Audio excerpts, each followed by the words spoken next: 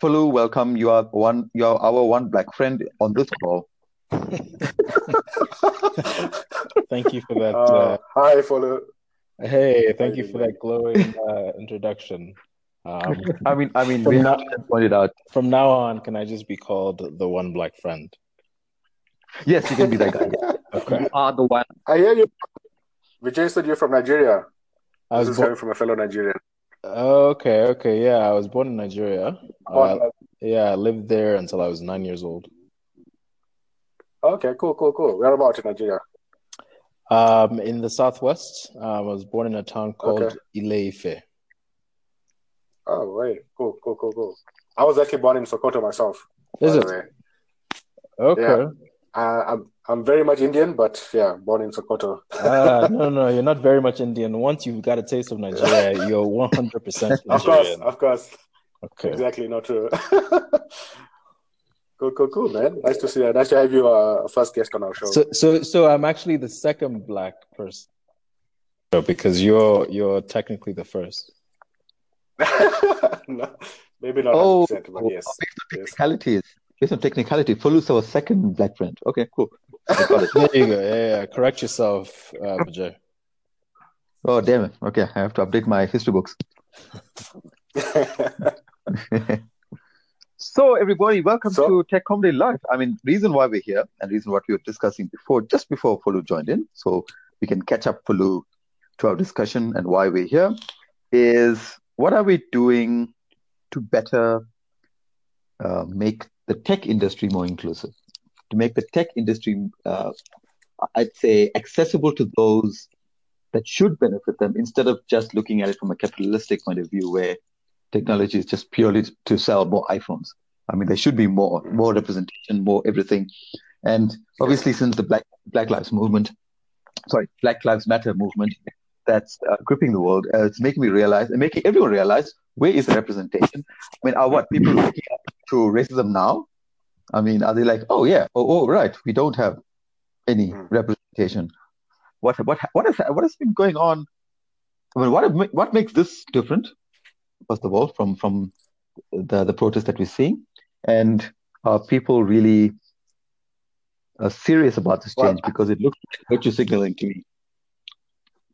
this has got to be one of the more unique situations in the world where, okay, I don't think a protest is new, but in the middle of a worldwide pandemic, of all things, makes it all the more interesting. And the timing, I guess, the timing of it is just very auspicious, and I think it's a massive turning point, more so than previous, I guess, other protests. What do you guys think? Especially because of technology, I think, to a factor. Gosh, I think I was mentioning this to Vijay when he asked me to join that I'm not sure you guys want me on your show because I've spent the last 2 weeks oscillating between feelings of despair and hopelessness and anger and rage and sadness and disgust Of and course. everything else that you can add to that. No. So Of course. I want to believe that this is kind of a tipping point, and I think that there are signs that things are a little bit different. At the same time, we know that in the U.S. and in large parts of the world, money talks. And right now, the folks that have money, some of them are talking. Very few of them are actually doing anything. That's the So thing, I think that there's still a lot that needs to be done.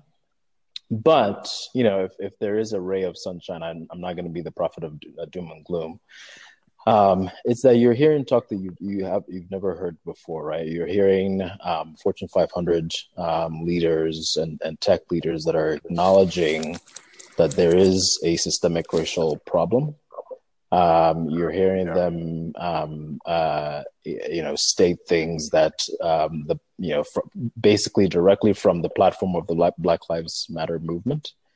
You're hearing talk about things like defunding the police and reducing the amount of funding that we provide to policing and reverting that to mental health and community engagement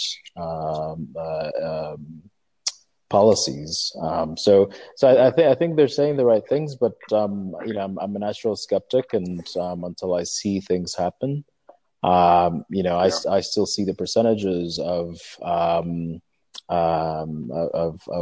Black representation in management and boardrooms and in the investor community, and it's staggering. So until we can kind of address that. And really, it's not, I think the research shows, right, that it's not Black representation for the sake of Black representation. I think diversity and inclusion has been shown to actually be good for business, right? So there's an economic there's an economic mandate for this, but the more and more that we mm-hmm. I don't think that's really being the issue here, I guess. I think this is more around the movement of the social injustice, I guess, and just from the police side, more especially the US, but I guess this is more worldwide, but that systematic targeting of a specific race of people, right? Mm-hmm. I think Andrew Yang, I don't know if you guys follow Andrew Yang on Twitter, he had like a very good suggestion, was rebranding instead of defunding the police, maybe rebranding the police, like strip it down completely, rebuild it, and call them guardians as an example. And then you become guardians of a society instead of the policing mentality, which comes from a very, I don't know, I think it goes down quite far back in American history of the nature of policing and how it was, and what the slave trade, slaves coming from the US, from around the world, from Africa, from around the world. I mean, like the one thing that kind of like irritates me, I don't know how this is for you guys, but so Black Americans are called more African American, but then Caucasian or white Americans are just called American, which is unfair, right? Because they're more like Irish American or Italian American, European American. So why that difference? And that also then starts causing barriers already. And I don't know if you guys watched Trevor Noah's take on the whole thing on his show, that we all have social contracts that gets broken.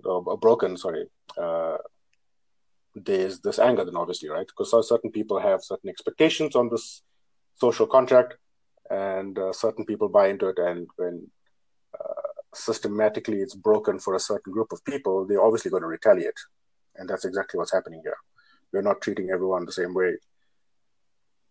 Yeah, and I think that that was a really good video from Trevor Noah. I really appreciated it. Yeah.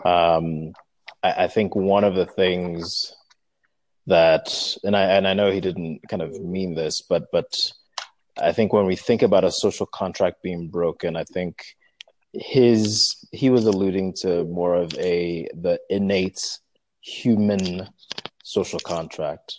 But we have to remember that the system as we're seeing it in the US is not broken. It's acting the way it was meant to act. Black bodies have never been treated as equal. They've never been treated as just as human as everyone else. And as you were saying before. But do you think that's because of the system? Or just certain people like abusing that system? No, I think that's the way America was built. It's not a few bad apples. Okay. Yeah, no, for sure not. Yeah, it's not a few bad apples. The system was built. I agree with that. To essentially deny the humanity of a certain group of people. We don't only see it in African Americans, we also see it in Native Americans. it's part of the fabric of the U.S. And so when we talk about things like defunding the police, yes, of course, you still need some level of policing, but we need to rethink. And I think rebranding is fine, but I don't want to play semantics with it, right? Yes, rebranding is part of it, but the whole thing needs to be rethought about. The entire American experiment For sure. needs to be reviewed about how I was just watching some videos. I've been in like video and news hell or heaven, depending on how you look at it. Because one of the things that really struck me most, as that video of George Floyd just gets replayed over and over again, and then you start thinking of Breonna Taylor and all the other ones is and this is, when I then have to shut up my computer and talk to friends because, you start thinking like, who are we as humans, and what is this humanity that that we're part of, that one allows a man to literally, slowly and painlessly take the life of another man. And then for there to even be a debate about the morality of that. And so it still took 4 days, I think, before the cops were convicted. Right. And there's still a debate. There's still a debate. Yeah. Right? Why do we have to debate that Black Lives Matter? I can tell you why there's a debate. Just listening to everything that Fo's saying and Deepu as well, and knowing what America is. America is a very successful dystopian dictatorship. It was founded, excuse me, on a system of control, which did become a racial segregation, cultural segregation thing, because the people who were in control, their particular culture, obviously kept their family in control. And they designed the system in a way that brainwashed the citizens enough to believe in the system. It's like, if we had to take, we could take pretty much any dystopian type of rebel-y story, but let's look at Star Wars. The United States is the empire and was built and designed as the empire to be a control system, and their main control is convincing everyone that they're free. But freedom doesn't need to be controlled. So what's happening now are people are thinking about how America has been set up. I think it's pretty obvious from my point of view that there are people in power in these positions of what's been convinced to the people as guardians, policing, who are really the bad guys. So it makes perfect sense that, that they would discompassionately kill somebody. But what has happened now is this has triggered a rebellion that's opened the floodgates, that this rebellion is not going to back down like any of the previous ones. It's been building up, and it's been building up over time, and there's been attempts, and like the Black Panthers existed. There's been so many kind of revolutions that obviously have got the fight to a certain point, but no further. And I agree, and I kind of feel, sorry, with Fo, that it's gotten past that breaking point, and this seems to be that final overthrow where the system is going to change, but it's now the process of changing, and however long that, I don't think that'll take too long, but it's not going to obviously be overnight or within a few months. Yeah, I hope you're right as well. I get the sense that it's still a long way away. We're talking about centuries of this psychological and physical mentality that you speak of, right? Of this empire. I don't think it's going to be months to be toppled, especially with the interests that you spoke about as well that are at play. And if we go back to money and the role of that in keeping the empire where it is, until something can change there, and we've all read the Zuckerberg articles, right? One of the richest and most powerful people in the world, if he's not willing to change, we still have a long way to go. Yeah, it's kind of that capitalistic nature of the world and morality meeting, and that's where kind of decisions need to be made. Yeah. But I've got an interesting point, though, separate to that, is how the technology, I think, kind of played a role in this. I think this kind of systematic kind of behavior has been there before, but I think it's becoming more prevalent now because of social media, instant kind of uploading to the cloud. Everyone gets to see it, thousands of people. It's spreading, and that's how a lot of this global activism is happening right now because of this. Well, the very fact that this murder was recorded and publicized. Yes, exactly. The possibility of that. Not live, but yeah. But here's a downside, though, which I find quite fascinating, is while it's important that technology has empowered these kind of like situations coming to the fore, I think is it almost too generic to say that more people are willing to rather record and get this for the views, or put it down and just like help out? I mean, what are the chances that you could have lived if people are not too obsessed about putting this online or getting the recording of it? Do you understand what I'm saying? Yeah, no, I think I think I would agree, and I think most people would agree that technology and the advent of social media has been a positive step for these type of movements. But I think that a lot of people tend to see it as the only or the final step, whereas it's merely the first of several steps that need to happen, right? And so I think it creates the awareness. It brings about kind of it kind of levels the playing field when it comes to press, right? You don't have to kind of wait and have it be curated by an editor that has some bias. You can literally watch it in real time. So I think that's been helpful, but oftentimes, and we've seen this in the past as well with Mike Brown and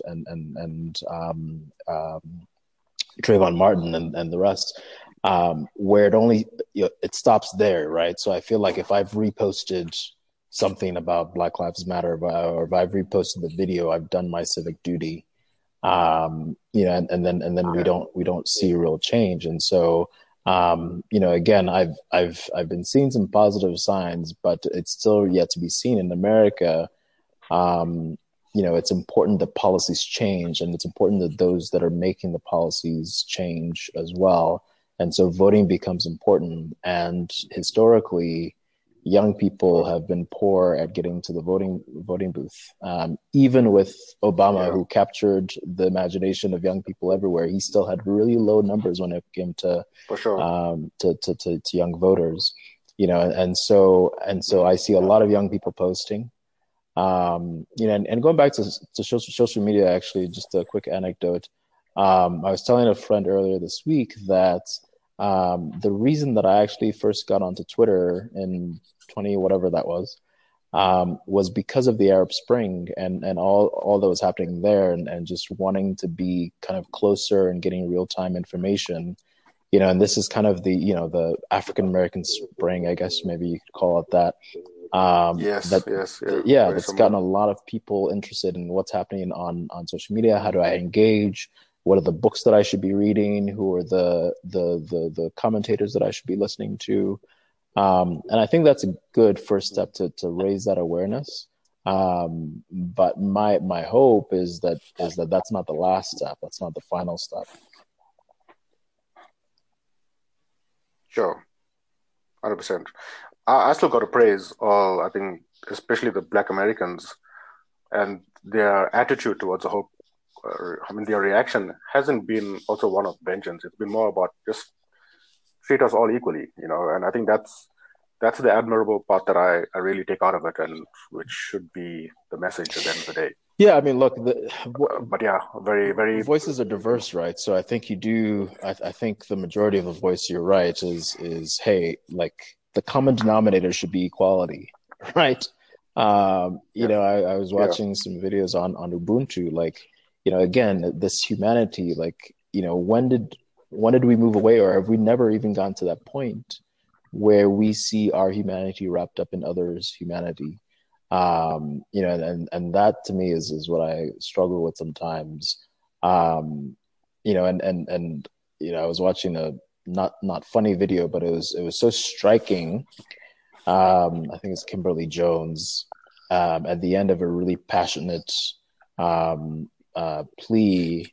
She goes, America should be lucky that all we're asking for is equality and not revenge. Exactly. And that's really powerful. Yeah. No, exactly. And don't forget, all of this is happening at this alarming rate while the virus is still around and it's ravaging. So that they have to protest this virus and the other virus. Exactly, the two viruses, yes. On either side, yeah. And of course, the virus ravages more on those communities, more than the richer communities. And it's almost that even though as bad as the coronavirus is, the vaccine for that can hold off until, like, it's the vaccine for racism needs to be more 100%. 100%. I feel we don't have a vaccine that we're waiting for in November or December for racism. But the problem is even if there's a vaccine that goes for racists, there's still anti-vaxxers to worry about for those. Oh yeah. Yeah. There's anti-vaxxers, which are called racists, which is the analogy. Vijay, I need you to explain that a little bit more. Okay, great.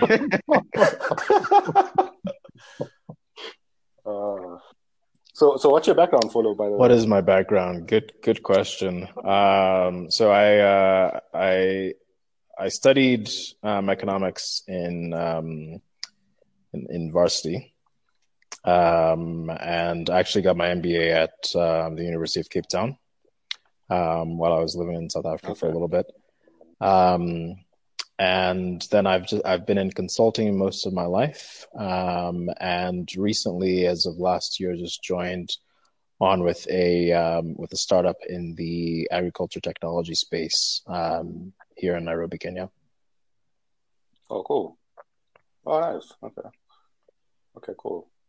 Are you actually calling us from? I'm calling from Nairobi. Nairobi. Oh, nice. Well, that's cool. I know. Not only do you have a black friend, you have a black international friend now. I mean, exactly. Exactly. I mean, this is a international. Tech Comedy Life is an international podcast. Yeah, it has become international right now.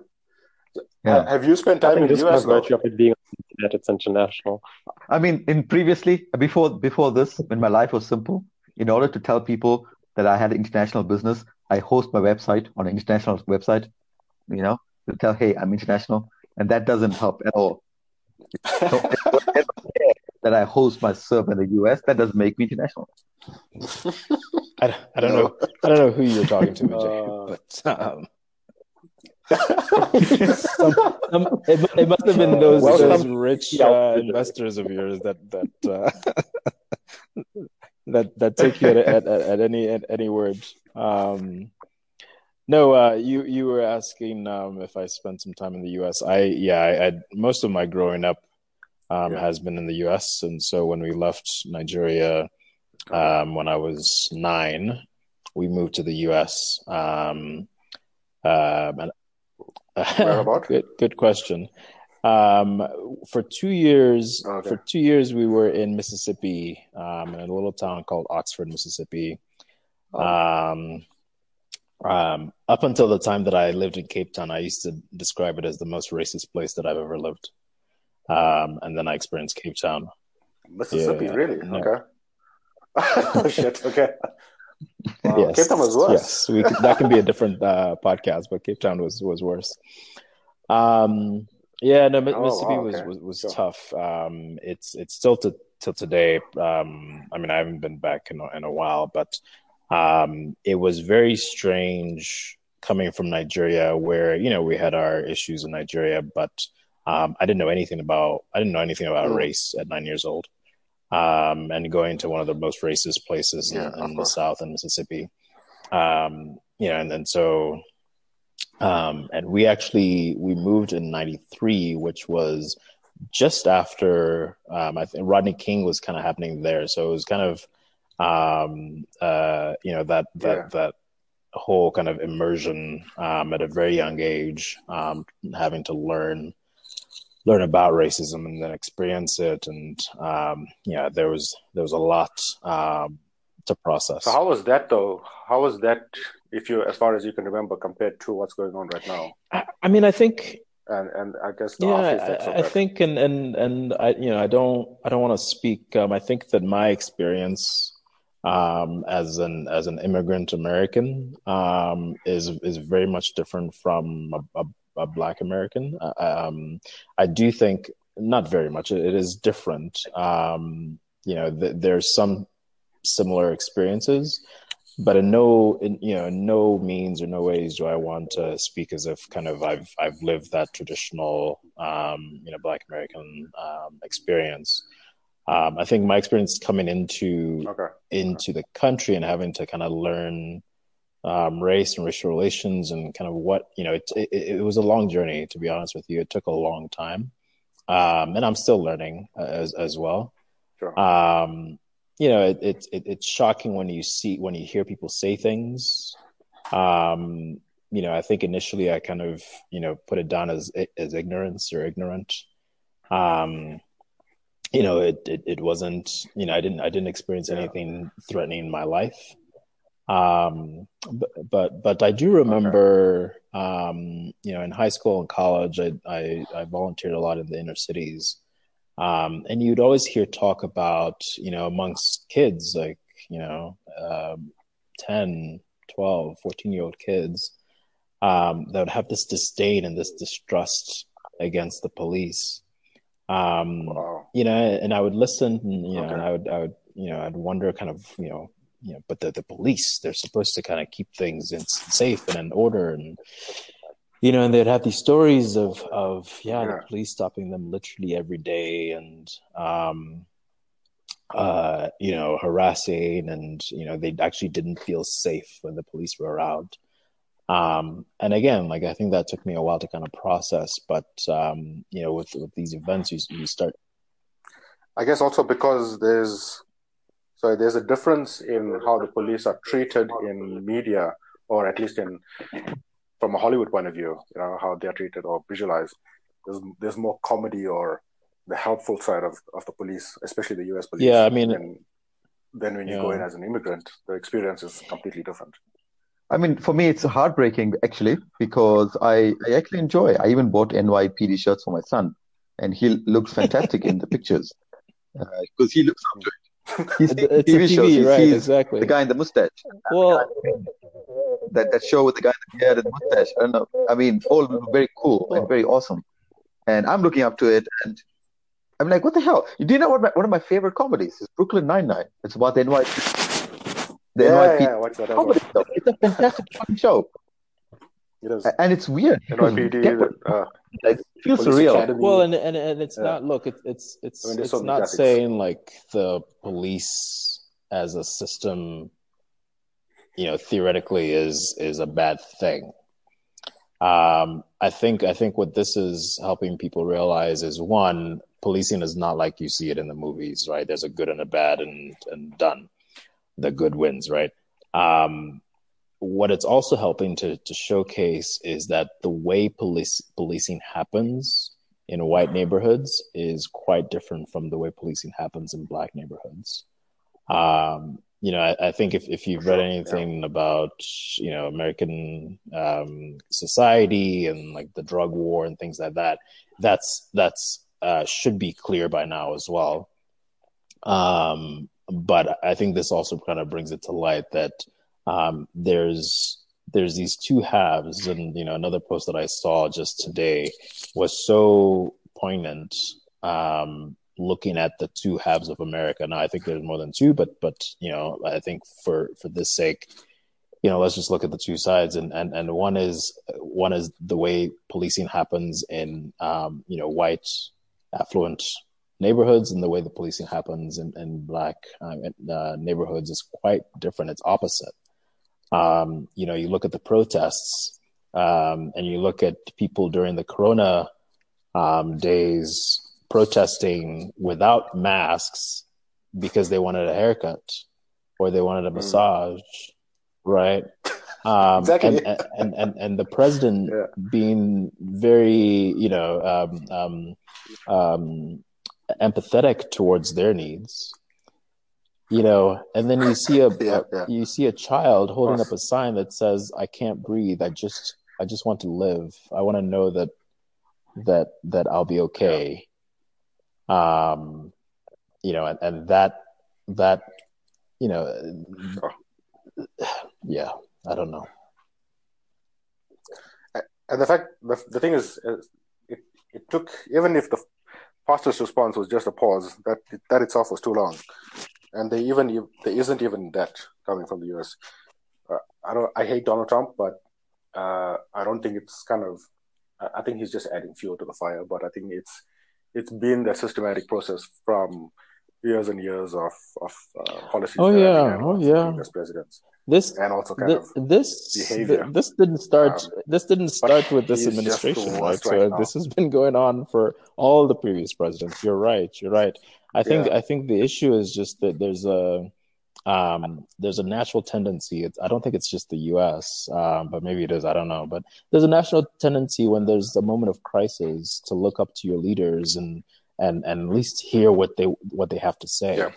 And I think the U.S. has this sense that, okay, I'm gonna hear a calming voice from my leader. I'm gonna hear a united message, a message that gives me hope. And I think for the first time that I can remember anyway, we're just being fed daily vitriol and hate and just being encouraged to be divisive. And humans are naturally divisive anyway. But don't you think the media? You don't have to, but fueling it more is it just makes my blood boil. Makes it worse. I think it's also the media or the news outlets that just have made it worse. They've also gone bad. As much as I hate Trump for saying this about fake news, I think everyone's become fake news. Look, there's very little true investigative journalists going on with actual news. It's like substantive. It's biased news, right? News. And I think one of the things that I'm really cautious about is my voice and my words. And I think the media has become a little bit lazy in that, because the way even the ones that try to be empathetic towards the protests, the types of words that they use is often kind of already has that sense of bias to it. And so you're right. The media is not is not free from its culpability as well. I was watching a Joe Rogan podcast recently, and he had these two guests, Crystal and Sagar, who host a YouTube channel or webcast web series. So they were previously both in kind of media. I think the lady was in MSNBC before, and the guy used to be a spokesperson for the White House, Representative Beer. He came on to Fox News, CNN, and he's done a few topics there. And he mentioned that pretty much just about all the news outlets have talking points that is given to you. So you as a journalist on TV, you don't have to do any journalism. You just are told, these are the talking points that you have. And on a topic, there'll generally be about 2 or 3 people on a panel, and you have like 2.5 minutes to talk about it, which is not enough to talk about a national point. you're making policies around something. You can't just have a discussion on 2.5 minutes because there's an ad break and you need to pay the bills because it's a corporate industry, which is, I mean, as much as you're trying to provide a platform of news to the people, the double-edged sword is making it very corporate and capitalistic and ads and hype, unnecessarily. So these two have a great little platform where, because he's more conservative, more on the modern left, or that's what you call it, I guess, and she's on the modern right, and they bring a different perspective. So each one brings their point of view and they discuss it quite maturely, which I think should be the way that most media or news outlets should discuss things. Not about just like every single time that Trump does anything, CNN goes, no, it's bad, it's bad, it's bad. Yeah, I mean, I think it's become, everything's commercialized, right? So it's kind of like, what can you do in these little bites? And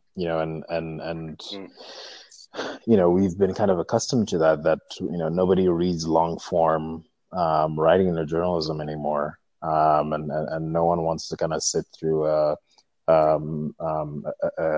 debate, but also going back to the divisiveness, and I think that people that I've that are much smarter than me have mentioned that the kind of divisiveness and partisan kind of goes in waves, and I'm hoping that we're just kind of riding the wave right now, but it's the most divisive and partisan that I've ever seen, to the point where I've internalized that as well. I used to consider myself a moderate, but I no longer do that because I see that there is a force that I consider evil on one side that's spewing things that I just can't sit and say, let's try to reason. It almost forces you to be on the other side to say we need to balance this thing. Yeah. So if I have to say let's abolish the whole damn police system just to get a few reforms, then that's the side that I'm going to be on, right? Because I don't think that it's so difficult to try to like be reasonable and logical when there's such when there's no there's no one around to be logical with.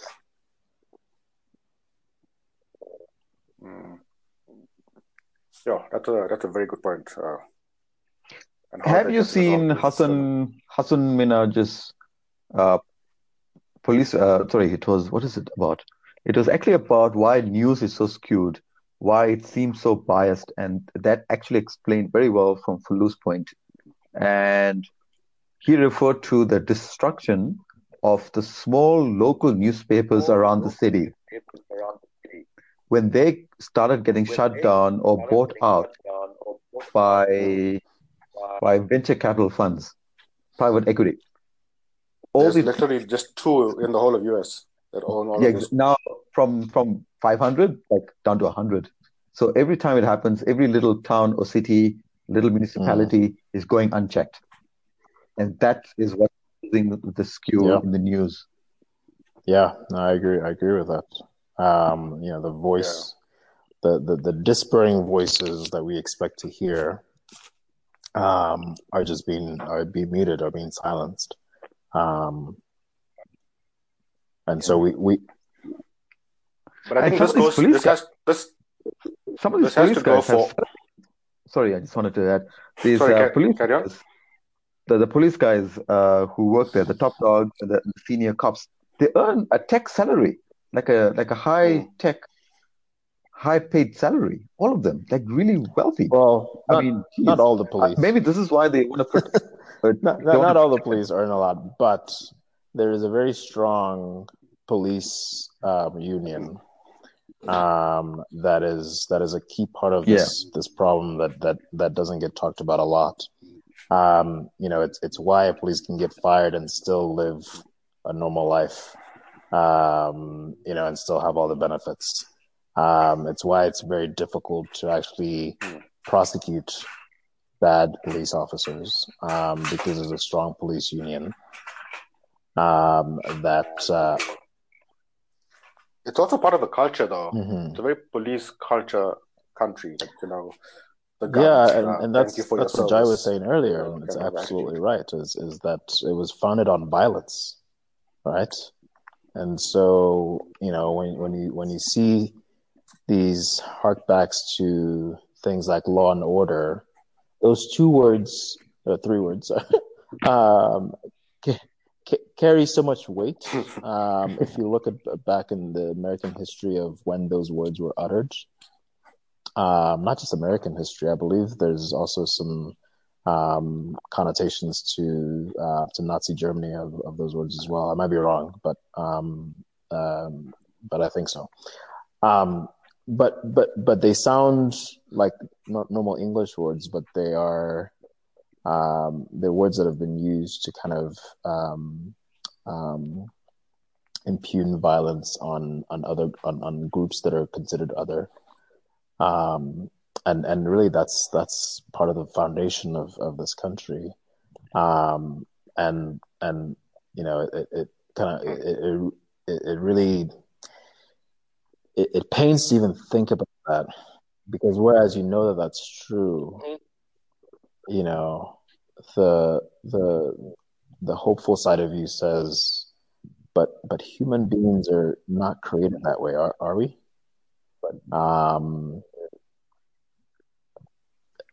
No, for sure not. Are you asking if I was you were supposed to be black by a design? murderer by design? Yeah. Okay. For sure not. Okay. I mean, For not sure, me, you're- Of course not. but if my white friend as parents, you Right. you pick that up very quickly. I just want to interject and say Tech Comedy Life is actually a comedic, very uplifting show. Unfortunately, you invited me. I invited Fulu. That was your fault.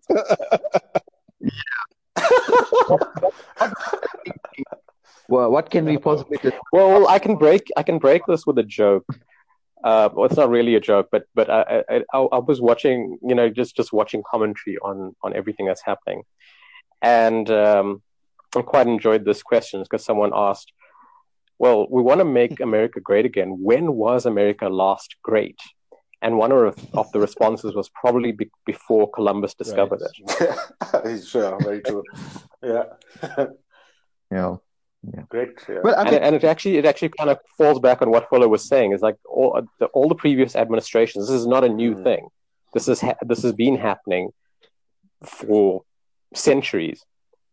So it's been building up, and yeah. So this call to make America great, and I'm air quoting here, is really a call to let's keep up the system that we use to implement and create America, which is falling apart and has been falling apart, not in huge amounts, but crumbling over the last at least 20 years. I mean, 9/11 was a big hit to, and a violent hit, but a big hit to what America had represented as this world power and a white world power. Make America great is really that. Yeah.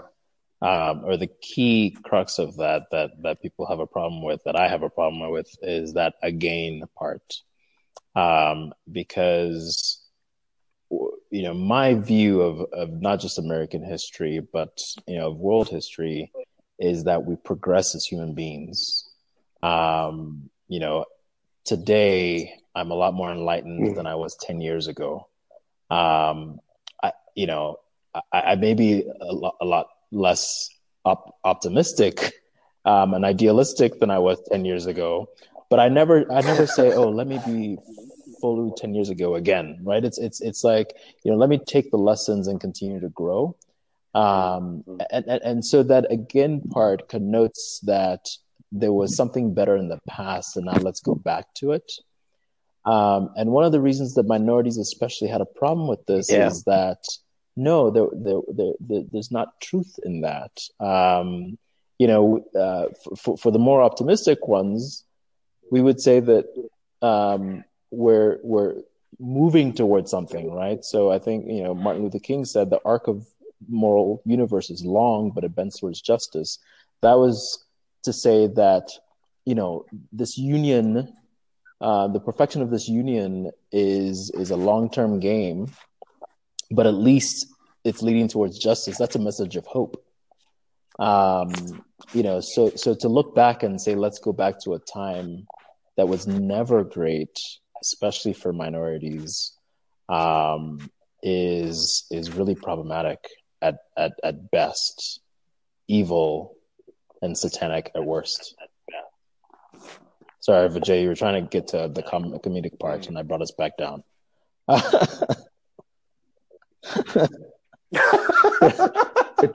have to go through my notes.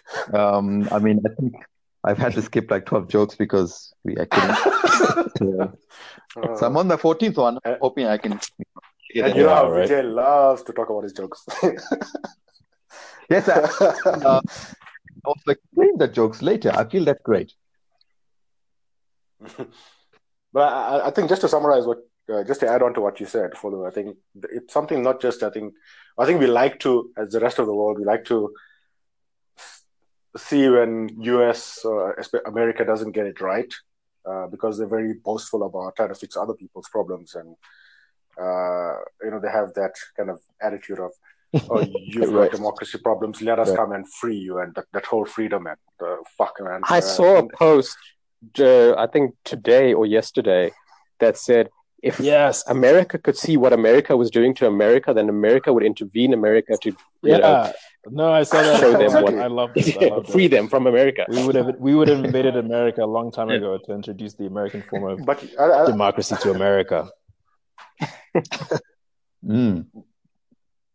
But I think as much as we can laugh about it, I think it's going to be a very serious thing, because I think that there is almost a civil war brewing. Maybe not physically from a guns and violence point of view, but at least from an ideology point of view. It'll definitely be guns. Yeah. Are you kidding? Yeah, for sure, right? But I don't think it'll get, hopefully, as bad as it could be. But definitely from an ideological point of view, there will be a civil war that will break up the country. The gun stores are selling out of guns. It's sold out. Only thing that sells out faster than this is like Billy Joel music, perhaps. I don't know. yeah, country music. But there's everything else in America never sells out. This sells out. So imagine how many people have guns now, waiting. Yeah, they haven't even sold out of masks. No one cares about masks. They sold out of guns. Yeah, who cares about masks, right? Apparently, wearing a mask is against my civil liberties, but. Not having a gun? Oh no, don't do that. So, geez, it's a very strange. It is, and perspective, and I think one of the things that actually, kind of helped start to bring back some hope in my perspective, is that as much as American quote, and I use this almost flippantly, exceptionalism, right? Because America likes to think it's exceptional, has been knocked down recently. When you see protest after protest in all corners of the world that are sparked by events in America, when you see in Thailand, I saw a video where they didn't want to gather because of COVID-19, but there was like a huge ass Zoom protest that was going on. When you see that, it shows that people still, at the very least, care about what happens in America. They're tuned to it.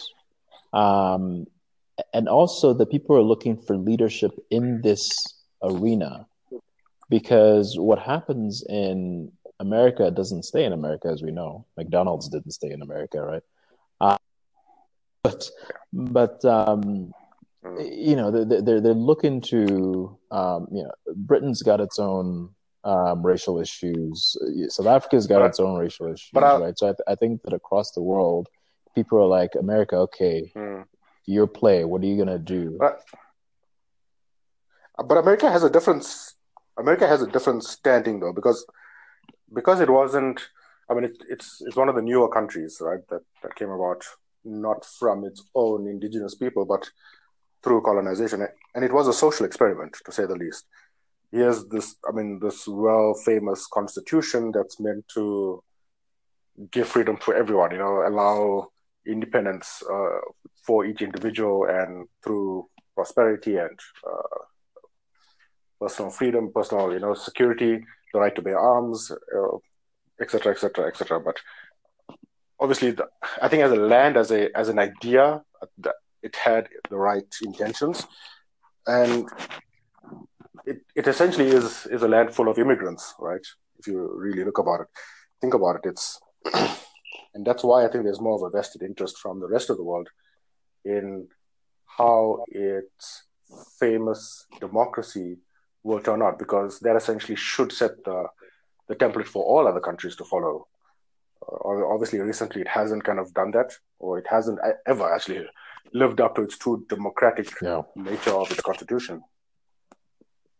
But I think this might be the turning point, hopefully. Yeah, but it's really it is really heartwarming, I think, to see the solidarity around the world on it. I don't even think, I remember 9/11. There was solidarity around the world as well, but yeah, I think this feels a little bit different. So, do you think November will be a massive?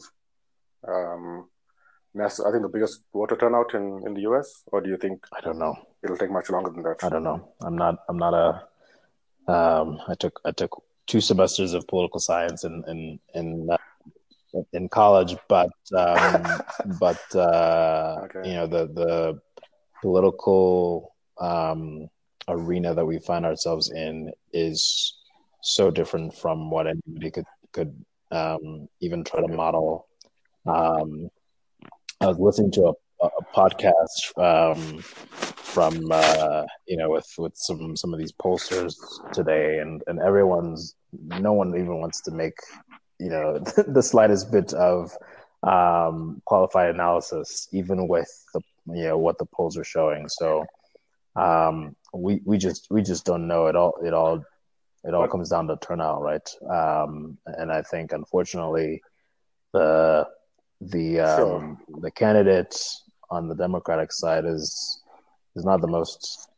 He's not the most exciting of candidates. So really, the only thing that we can wish for. Look, what happened in 2018, where we saw more women of color be elected in Congress.